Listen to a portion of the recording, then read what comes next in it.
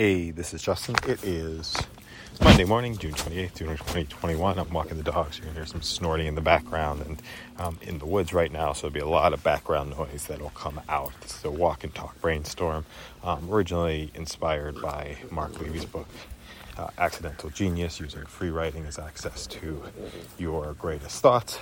Doing not as many of these podcasts recently because working on a system. Read the book The Art of Impossible by Steven Kotler earlier in the year in January. It came out, and it's sort of a recipe and formula for achieving impossible results. So I was creating a ton, but there was always this missing piece about what actually happens with it, right? And most things don't necessarily deserve to see, a lot of attention after they get created, but some things do, right? So if you're playing the game of 1 in 1,000, that really deserves to see the light of day. Afterwards, you need to have a way to be able to sift and sort through those items and get them captured and tagged. And I'm at a place right now where I have that, right? I've got that system in place where I can